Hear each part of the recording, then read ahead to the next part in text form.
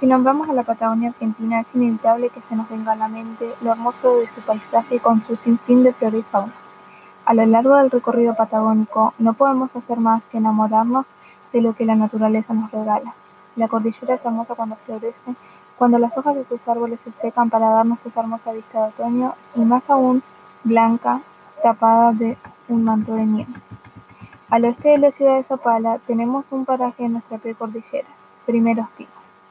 Este nos deleita con su hermoso paisaje repleto de araucarias. Para muchos flora insignificante, pero el pino arauco o tehuen es endémico de nuestra región y poseedor de la tierra hace millones de años. Las araucarias, que se encuentran solo en el centro-sur de Chile y el extremo noroeste de Argentina, está siendo protegida actualmente en ambos países por su peligro de extinción. Argentina cuenta con su reserva en el Parque Nacional Lanín, que se encuentra en la ciudad de San Martín de los Andes, así también como en Copahue, la primera localidad a 244 kilómetros de nuestra ciudad y la segunda ubicada a 153 kilómetros de distancia. Como ciudadanos de la provincia tenemos el deber de proteger lo nuestro, pero esto no pasa. En la temporada alta de piñones se violenta a la araucaria arrancando su fruto, que es a la vez semilla, evitando así su regeneración.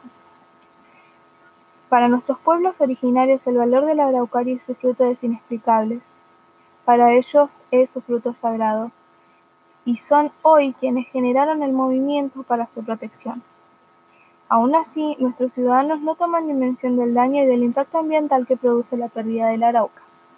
Si bien hay leyes que protegen dicha flora, estas no se cumplen. Ven al piñón como forma de ingreso económico.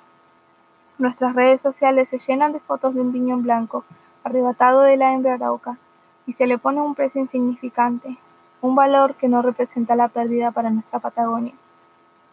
Los padres llevan a sus hijos a bajar piñones, cuando este debería ser recolectado del suelo.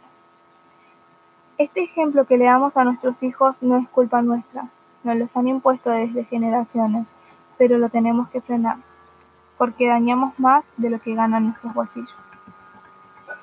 Es triste que no se valore lo que tenemos y es tan nuestro. En el único momento en el que escuché hablar de la araucaria en la escuela fue cuando la enseñaron porque estaba en nuestro escudo provincial. Pero esa información fue muy escueta. No hace mucho encontré una persona en Junín de los Andes que dedicó años de estudio a este fruto y me enseñó mucho más de lo que se enseña en el aula. En su localidad fue solicitando espacios escolares para dar lugar a la información que poseía en sus manos. Leonora Fuchs nos hace preguntarnos si el ver puede tener alguna relación con el saber y el hacer. Sin dudas, la respuesta es sí. La falta de información e interés por la arauca es lo que nos está haciendo perderla. Creció fuerte soportando el calor de los volcanes patagónicos y el gran frío de la zona, pero no indefensa al hombre. Así como destruimos océanos, estamos destruyendo nuestro hermoso paisaje.